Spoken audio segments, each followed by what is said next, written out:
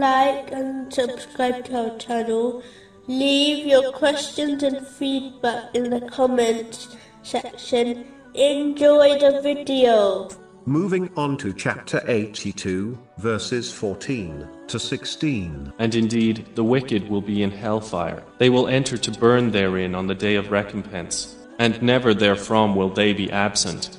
The thing to remember is that, in reality, each person who will end up in hell takes the fire which they will encounter in hell with them from this world, in the form of their sins. When a Muslim engraves this reality into their mind, they will observe each sin, major or small, as a piece of unbearable fire. The same way a person avoids fire in this world, they should avoid sins. As in reality, sins are like hidden fire, which will be shown to them in the hereafter. In addition, a Muslim should not live in heedlessness, and believe they can simply claim a love for Allah, the Exalted, the Holy Prophet Muhammad, peace and blessings be upon him, and the companions, may Allah be pleased with them, without supporting this with actions. If this was true, then the companions, may Allah be pleased with them, would not have strived so hard in the obedience of Allah, the Exalted, and they undoubtedly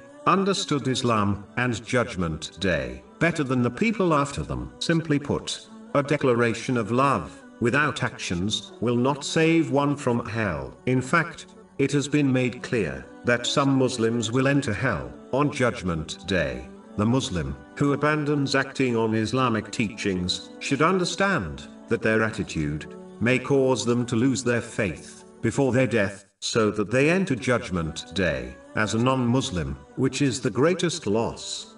The same way, one would not enter a battle without armor and a shield, one should not enter Judgment Day without the shield of righteous deeds. Otherwise, the same way the soldier who has no protection will most likely be harmed, so will a Muslim who reaches Judgment Day without any protection in the form of the obedience to Allah, the Exalted, meaning righteous deeds. A Muslim should remember that the luxuries and pleasures of the material world will not make them feel better if they end up in hell. In fact, it will only make them feel worse.